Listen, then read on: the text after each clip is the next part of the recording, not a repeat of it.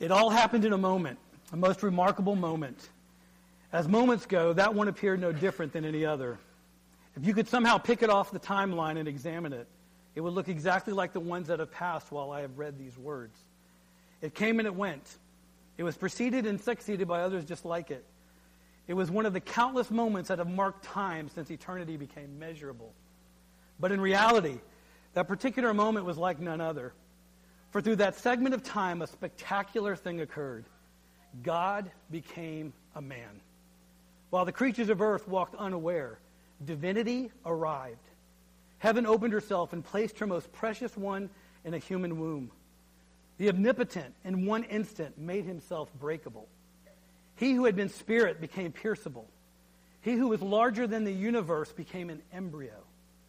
And he who sustains the world with a word chose to be dependent upon the nourishment of a young girl. God as a fetus. Holiness sleeping in a womb.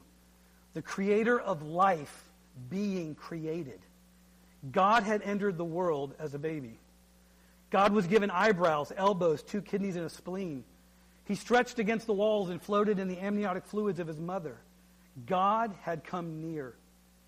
He came, not as a flash of light or as an unapproachable conqueror, but as one whose first cries were heard by a peasant girl and a sleepy carpenter.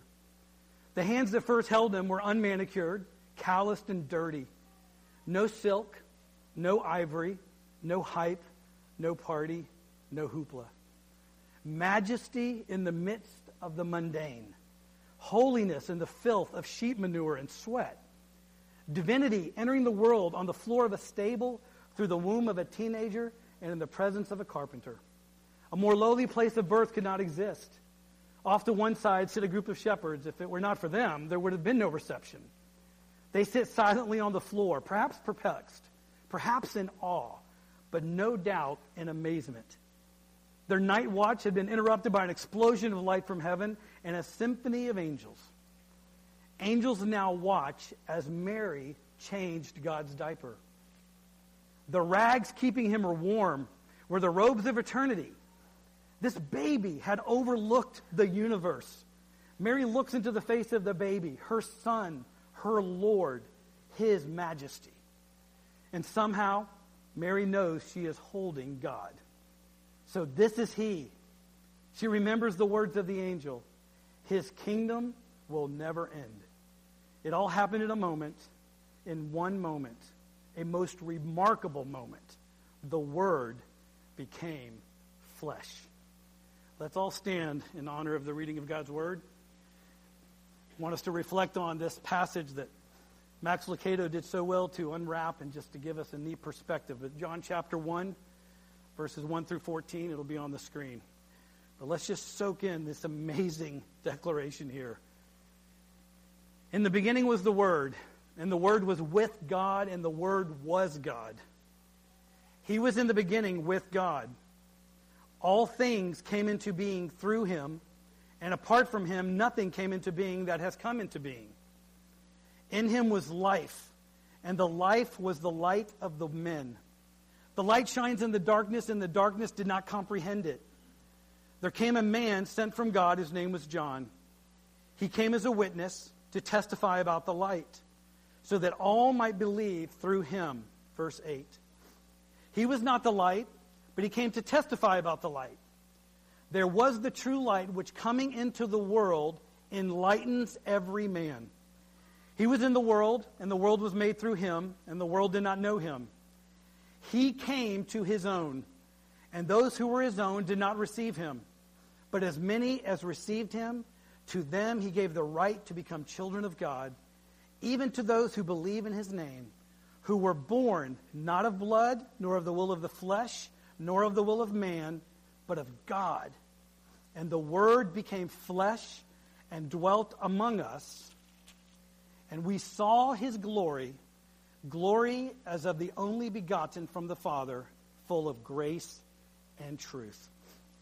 Lord, we thank you for this opportunity to come this morning and soak in your word and to hear these incredible declarations of the coming of the God-man, the incarnation that we begin to celebrate this week. And Lord, I just pray as we come each week, we ask you, Holy Spirit, to come as teacher, as the one who guides, who enlightens, who brings revelation, and to speak to us this morning, encourage us this morning, that we can be edified and lifted up and built up according to your word. Have your way among us this morning, what you desire to do. In Jesus' name, amen. You may be seated. Good morning, Gateway. It's great to be able to have this opportunity this morning to encourage you and to celebrate the beginning of this time of Advent. As we're going to do over the next few weeks, we're going to take a little break from Ephesians. As most of you probably know, and obviously Grady's not here. He's coming back from vacation today. They had a wonderful time this week down in the Florida, down in the Orlando area, so they're driving back this week. Tonight you can pray for them as they travel, but I'm just very excited to have the opportunity to encourage you this way. And today's a celebration, as should be every day in the relationship with our Lord, but what we're talking about today and over these next few weeks with what Advent means. And Advent simply means arrival, coming, so to come or to arrive.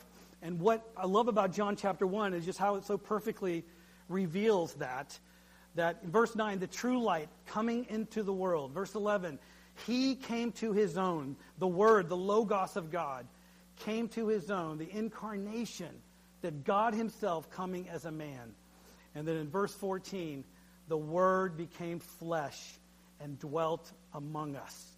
Emmanuel, God with us. Just reading this is just an amazing, you could just soak in this. We could just sit here for hours to think that the God of the universe, the creator of all things, as I love what Max Lucado so vividly displayed, came to us. We get to celebrate his arrival and his coming. And we're going to look at that today in a very specific way, specifically the coming of hope. Anybody need hope today? Amen? The way things are going right now, just looking at our society and things over the past few weeks, and I know many of us are in times of struggle and pain and sorrow, and it was just timely that I be the one to teach on this. I needed this week to be able to study and to reflect on, and as our former pastor Alan used to say, to reorient ourselves back to the person of Christ, back to who he is and the foundation of who he is, and just to get that perspective back and the simplicity of starting with the beauty of hope. Over the next few weeks, we're going to talk about the peace of God, the joy of God, the love of God. But today we're going to focus on hope, and Ashley did a beautiful job with the songs and just how it came out in each one. The hope we have, the hope we have. Hope means, start with the definition to give us some context. Hope is an expectation of obtaining a good desired, to expect or anticipate with confidence. And hope always connected with it, with this anticipation, with this expectation, it mainly has to do with anticipating a pleasure, a good, a joy, something coming that's a pleasure or that's of joy. The Greek word elpis for hope, that which one confides or puts trust in. And I love this other part of this definition. To which one flees for refuge. Say that again. To which one flees for refuge. So when we think of the word hope, we're thinking about an expectation, an anticipation that's connected with pleasure and joy, and one at times that we're looking ahead going, where can we flee to for refuge, security, stability, safety? That's what the word connotates. So very simply, to lay some foundation, why do we need hope? Why does the word exist? It had to have a beginning, correct? Hope had to have a beginning. And it obviously started, why mankind needs hope was the fall. Genesis chapter 3. Sin and pride and iniquity and the deception of the enemy in Genesis 3 in the garden brought in a separation from God, and which at the end of that, for the wages of sin is what? Death. So sin, iniquity, pride, all of that. Romans says, for all have sinned and fall short of the glory of God. For us to have hope, there had to be hopelessness. Isn't it amazing to think that hope didn't start with itself? The only reason we need hope is because we were what? Hopeless. Sin brought hopelessness. In the garden, it was perfect. Everything was right. Everything was good. And sin came in and messed it all up. And so we as mankind, and guys, we need these foundational reminders that the reason we're in here, the reason we even need hope is because at one time, all of us in our sin, in our depravity, in our wickedness, we're hopeless. Okay? So hope sprung from a state of hopelessness. And I love this. I just looked it up on my phone on the app, the Merriam-Webster app, because obviously teaching a lot, I love having it on there. And I love this. Obviously, hopelessness is the opposite of what? Hope, right? So if there's an expectation of good, hopelessness is what? No expectation of good. But this is amazing. In this definition, in the Merriam-Webster app, I couldn't believe this was there in a secular dictionary. Because one I usually pull from is the Webster 1812. I love the original No Webster 1812 dictionary. But I went quickly to this one. Listen to this. This is in the hopelessness definition. No expectation of good, comma, incapable of redemption. Did y'all hear that? Incapable of redemption. I mean, I'm like, this amazing spiritual truth is just right there in the middle of this Merriam dictionary. Incapable of redemption or improvement. And isn't that what happened in the garden? Adam and Eve got to that point after their sin, and God went, okay, time to initiate my hope plan, my redemption plan. Because hopelessness is we're incapable of redeeming ourselves. We're incapable of improving ourselves. It's lost. We're hopeless. There's no hope. And I would love to submit that I think the first verse of hope, if we put it up there, Genesis 3:15, I've mentioned this one often. We kind of call it the kingdom verse. Genesis 3:15, right after sin happened, and God's speaking to each one, and here's what he says to Satan. And I will put enmity between you and the woman, and between your seed and her seed. He shall bruise you on the head, and you shall bruise him on the heel. Do you notice a few words in there? I will, right? He shall, and you shall. So what's that implying? Something in the future. This hasn't happened yet. So guys, I would just love to submit, this is the hope verse. This is where it began thousands of years ago in the garden after sin came in and Adam and Eve and sin. How are we going to be redeemed? How are we going to come back into a right relationship with God? That verse. So this is what God declared. Hope is coming. This was the Hope Initiative verse. And from this point on, for thousands of years, men and women over this millennia have declared hope is coming. Hope is coming. Redemption is coming. Hopelessness will be taken care of. Two of them that I love just simply is Isaiah chapter 9. These are very familiar prophetic passages.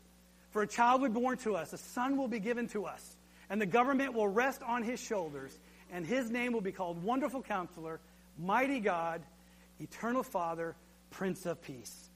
He's coming. This child is coming. Isaiah chapter 53, tying in that we need redemption because of our sin. Surely our griefs he himself bore, and our sorrows he carried. Yet we ourselves esteemed him stricken, smitten of God, and afflicted. But he was pierced through for our transgressions. He was crushed for our iniquities. The chastening for our well-being fell upon him, and by his scourging we are healed. All of us, like sheep, have gone astray. Each of us has turned to his own way. But the Lord has caused the iniquity of us all to fall on him. Guys, these were prophetic declarations 700 years before Jesus showed up. That hope is coming. Redemption's coming. Iniquity will be taken care of. A child is going to be born. The government's going to come. His kingdom's going to come. For hundreds of years before Christ. And then, the beauty of the New Testament at the beginning. Hope came. Matthew 1. An angel told Joseph in a dream, this child is of the Holy Spirit, and he shall call his name Jesus, for he will save his people from their sins. An angel declared a Savior is coming. The Redeemer is coming. Luke chapter 1. Gabriel declares to Mary, you will bear a son. You shall name him Jesus, and he will be great, and he will be called Son of the Most High, and his kingdom will have no end. Gabriel declared a king is coming, rule is coming. And we just heard that in Isaiah chapter 9. Luke chapter 2, angel declared to the shepherds, I have good news of great joy for all the people. Today there has been born for you a Savior who is Christ the Lord. The angels declaring the Messiah has come. Yahweh, God has come to us. I want to read to you the story of hope briefly. Many know it. I just love it, and it just had different meaning this time. Just looking at the expectation of hope. Can you just put yourself in the situation of the Israelites, hearing these for hundreds of years, thousands of years, being passed down generation to generation? being under Roman rule and living under this. And obviously they had a different perspective, obviously, than we do about hope. Because their hope was that someone would come, a revolutionary, this Messiah, their perspective was going to come and set them free from Roman rule. You guys recognize that, right? That's what they were expecting. But God had a different plan. His plan that the Messiah was coming to set the world free from sin, not just the Romans. But I love this one aspect of hope to just kind of stir something in us. Do we approach life this way when it comes to hope? Luke chapter 2, just want you to hear this, verse 21. When 8 days had passed before his circumcision, his name was then called Jesus, the name given by the angel before he was conceived in the womb.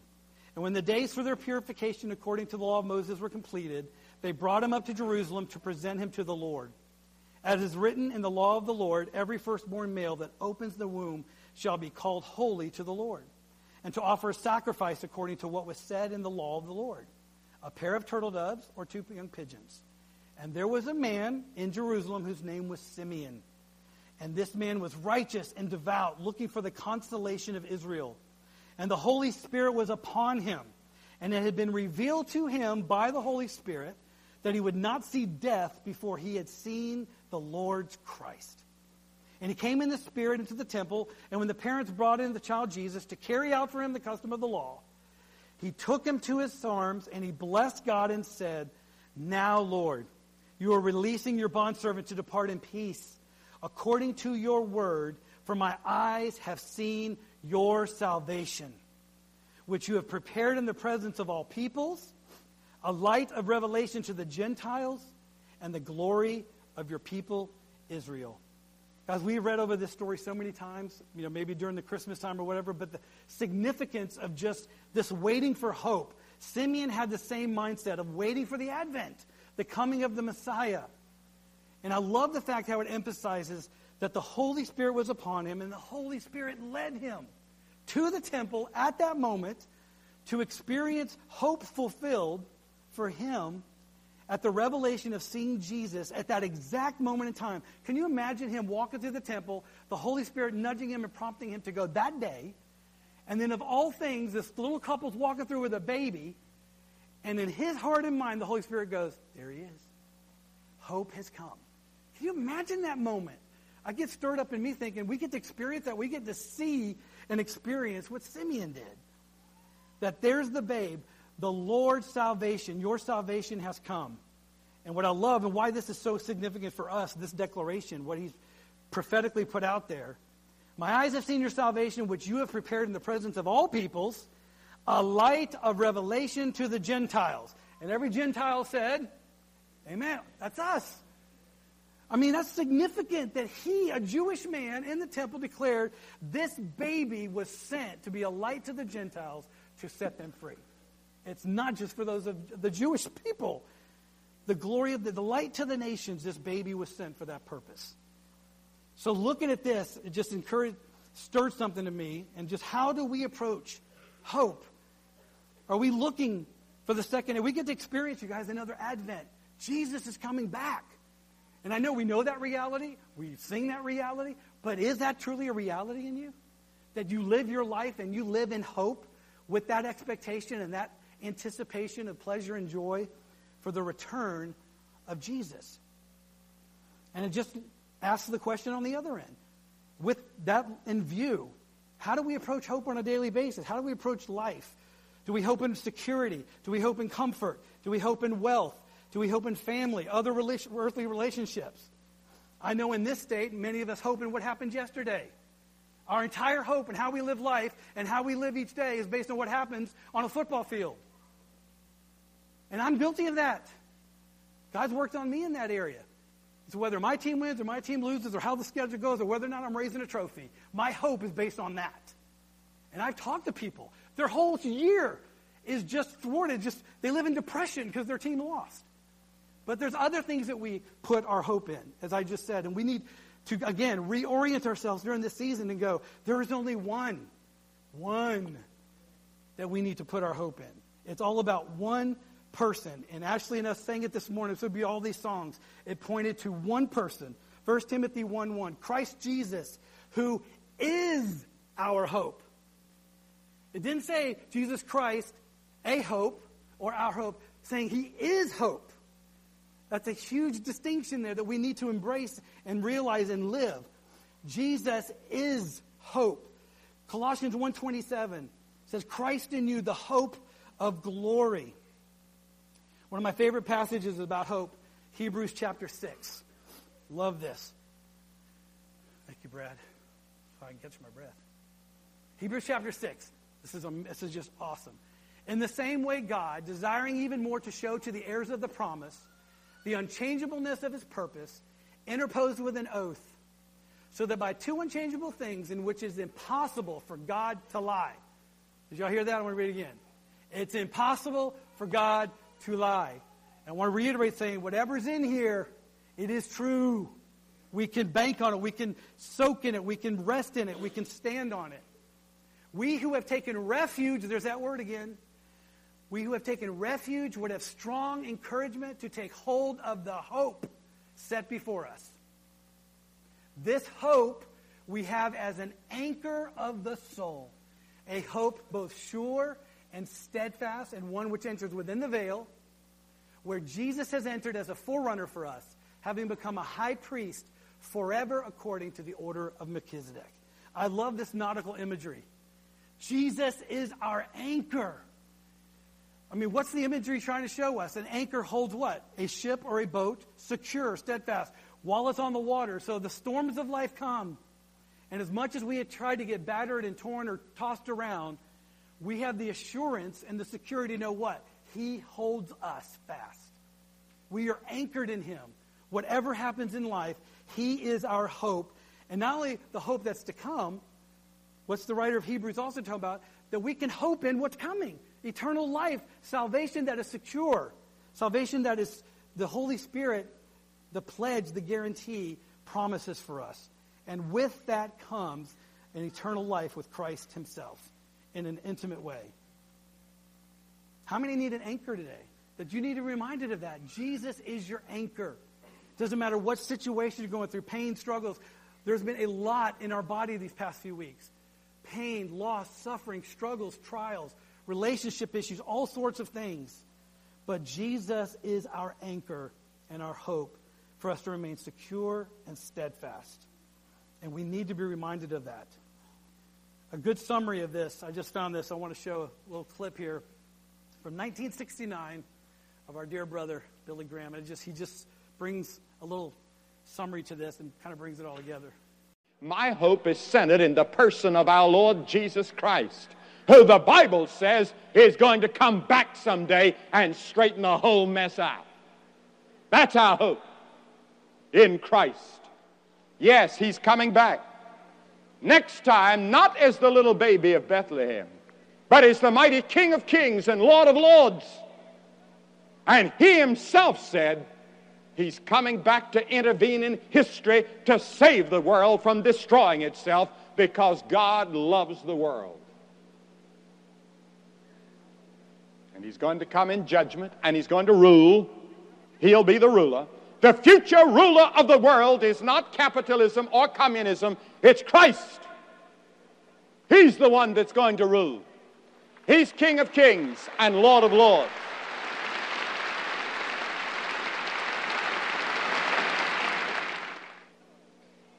And you know what the Scripture says about it? It says, comfort one another with these words. Now, we don't have much comfort today. The fact of Christ coming back should be of great comfort to every believer in the world. We've got a hope. We've got an eschatology. We've got a program. We've got a future. The future belongs to us. We're on the winning side. Let's comfort each other with those words. And you know, I've gotten in the habit of going to bed at night and thinking just before I go to bed, what if he should come tonight? I wake up in the morning, and in the morning, one of the first thoughts I have, I wonder if he's going to come today. Oh, I'd like to see him come. What a day that's going to be. All of our aches and pains are going to be behind us. All of our tears are going to be behind us. All of our problems are going to be solved. What a day that's going to be. And Jesus is going to rule. And the problems, the social problems that we're wrestling with and battling with now, trying to patch them up and solve them as best we can, they're all going to be totally solved. The race problem will be solved. The poverty problem will be solved. The war problem will be solved. There'll be no more wars. What a day that's going to be when we stand with Him in eternity. Charles Spurgeon says this in one of his devotionals. Our hope in Christ for our future in heaven is the foundation and driving force behind our joy here. It inspires our hearts to think often of heaven, for all we could ever desire is promised there. Oh, what a joy! We are not banished to dwell in this wilderness forever, but will soon inherit the heavenly kingdom. Yet, I want you to hear this as a key, a little transition. Yet, may it never be said of us that we continually dream of the future while forgetting the present. Instead, may the future sanctify the present for the highest possible purposes. And what I love about that and what our brother said, I mean, thinking about that, that was the year I was born. Now I'm 49 years old.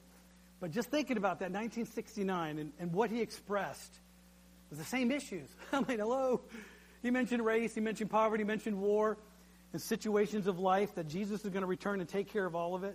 But what I love about what Spurgeon said here, which it ties into that, many of us that have been struggling with things, with loss and with struggles of life and relationships and what we see the world, our hope is looking for His return, what we're going to experience in the future. But what I love about this relationship and what we have, our hope is not a future hope. Our hope is what we can experience today. That's the difference of what the old Jewish is. We get to experience the reality of the lordship, the kingship, the intimacy of Jesus right now. Now, what's the hope that's coming is a fulfillment of it all, right? But what I love about this and where it's all coming and getting to is that we need to experience the hope of Christ, that everything that He is on a daily basis, because everyone else in the world needs to see it and know it. I've known some people that have this escapism. They get saved, their life's getting rough. Like, man, I sure wish Jesus would hurry up and return so I can get out of here. Is that a biblical mindset? No. Because who's at the focus of that mindset? That person. It's an escapism. I just want to get out. And they're not thinking about the millions and billions of people who are all destined to hell or going to hell that they could have a part in saving and participating with. These purposes that I love the Spurgeon emphasis, a kingdom purpose. We need to be, the future should sanctify our present. Sanctify means to set apart for a sacred purpose. We need to have the understanding every day we live this life, sanctified, being set apart each day for a kingdom purpose. And John Piper had a wonderful devotional that many of you have already gotten over the past few years, and I love this, that ties into this. He said the word Advent means coming. In this season of the year, we focus on the meaning of the coming of the Son of God in the world. And the spirit of our celebration should be the spirit in which He came. The spirit of that is coming up in Luke 19:10. It sums it all up. The Son of Man came to seek and to save the lost. You think the lost are hopeless? That's all that they live in. The lost live in hopelessness. The coming of Jesus was a search and save mission. So Advent is a season for thinking about the mission of God to seek and to save lost people from the wrath to come. God raised Him from the dead. Jesus who delivers us from the wrath to come. It's a season for cherishing and worshiping this characteristic of God. That He is a searching God. He's a saving God. God is on a mission. He's not a God who's aloof or passive or indecisive. He is never in the maintenance mode or coasting or drifting. He is a sending God, a pursuing God, a searching God. He brings hope. That's the meaning of Advent.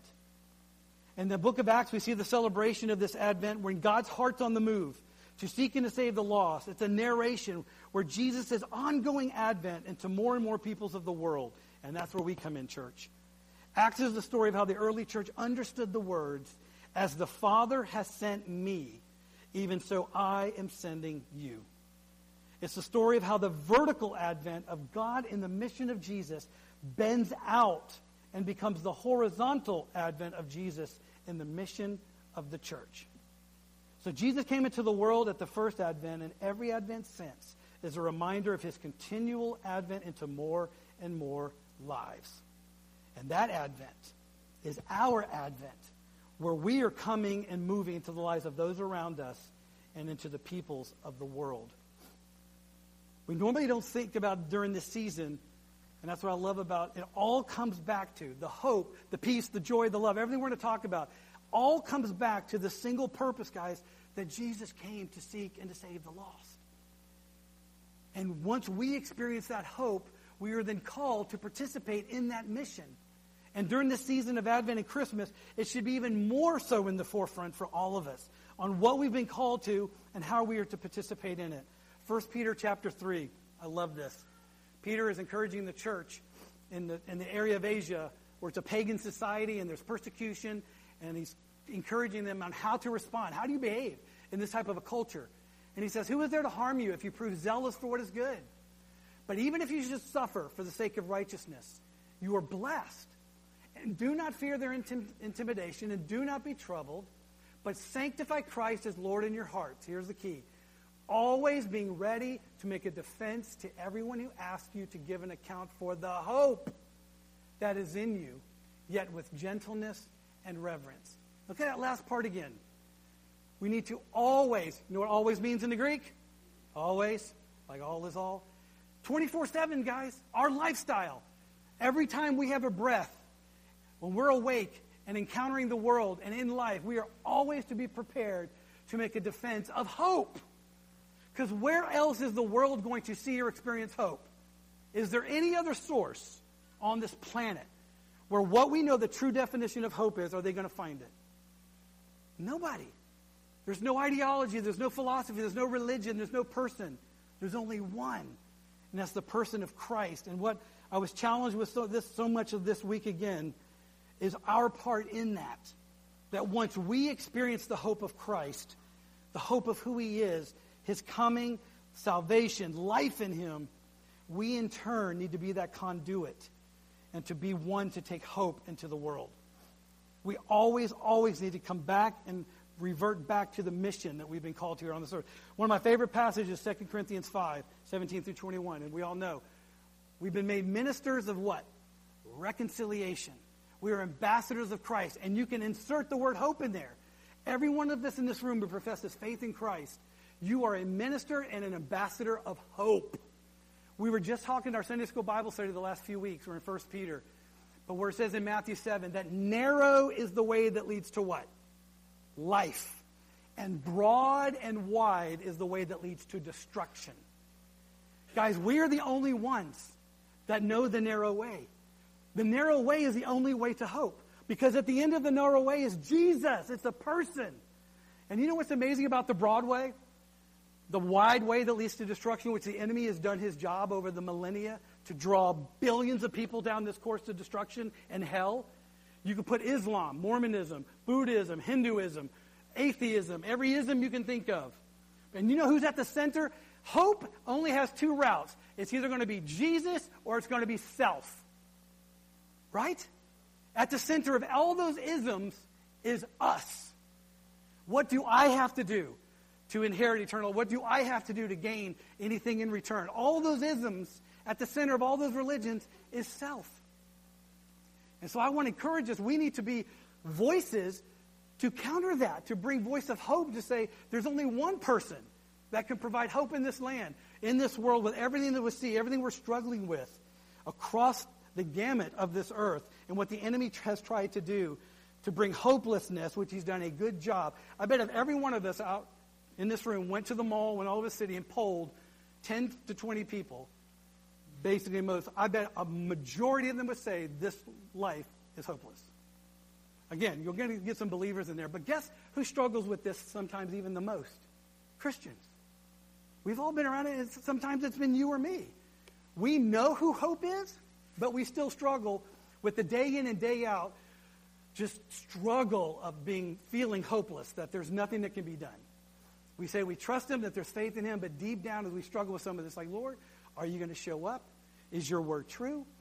Can I really find hope in you? And the reality is, yes, he's there. He wants to provide that. I've just experienced over the past few weeks some very intimate relational things in my own life with some friends that I've known personally that are struggling, that I've, in the past month, through situations that I've been intimately involved in, I have seen more hopelessness than I have in my entire life, in a few circumstances of life, where for the first time I have wept for another individual who is hopeless and lost.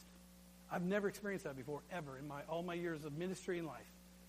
So that's why this is so prevalent to me right now, seeing and looking into the eyes of individuals, weeping and crying out, feeling completely hopeless, and that there's no way out of their situation. They're completely in bondage or wrapped up in sin, or feel like there's no hope at the end of this. And saints, for us, everyone in here, every one of us in this room knows somebody right now, family member, coworker, situations at the gym, social settings, whatever it is, people who are hopeless. And they're not going to find it or see it anywhere else possibly except through you and through me. We have to be reminded that we are the conduits of hope. We are the representatives of hope.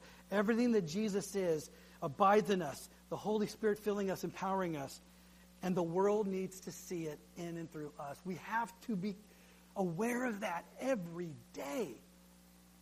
That your friends and families, those around you, may never experience the true reality of hope except possibly through you. That's a possibility. Because they're not going to find it in anywhere else, in any other religion, any other philosophy, or in themselves. And we need to be aware of that and reminded. And during this holiday season, I bring this up every time, in my Sunday school class or whatever, God has given us almost like a silver platter of evangelism opportunities right now. Over these next few weeks during this season and holiday, you are going to be served up, as we say, served up a big softball, you know? You're going to have opportunity after opportunity after opportunity. Why? Because Jesus is getting a bunch of pub right now.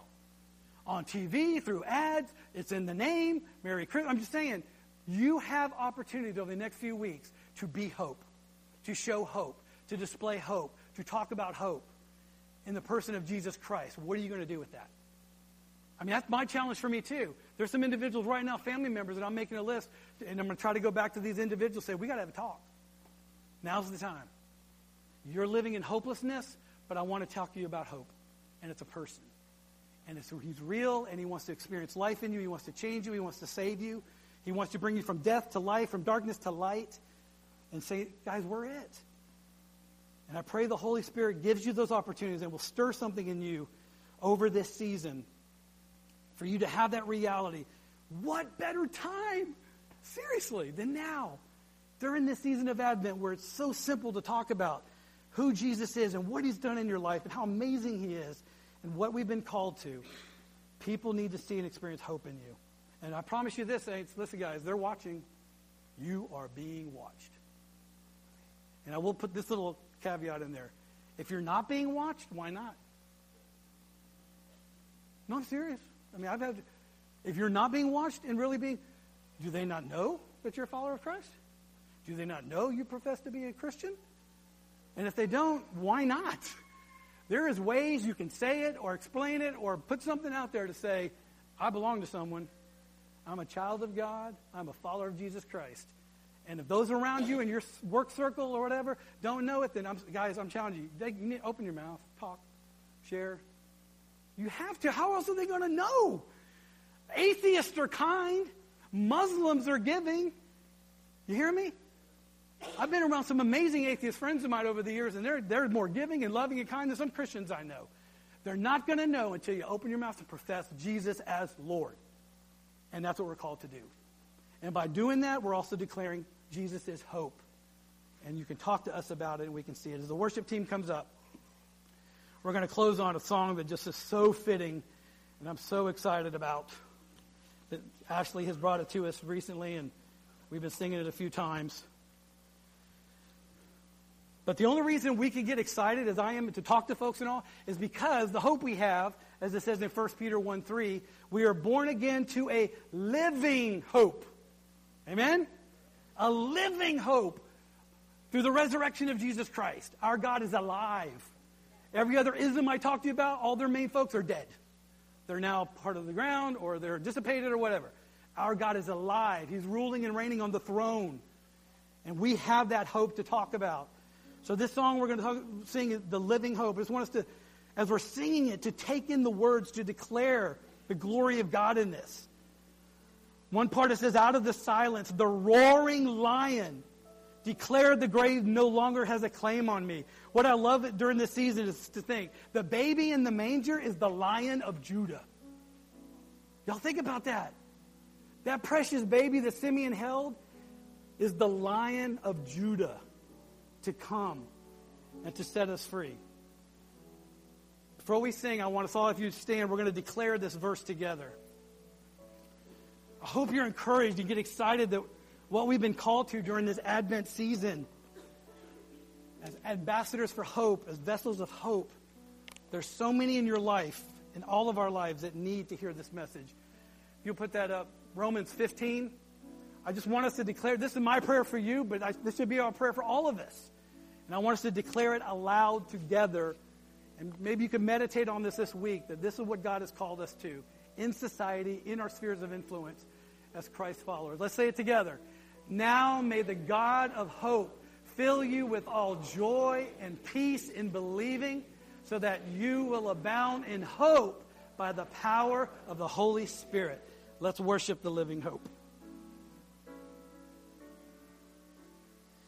How great the chasm that lay between us,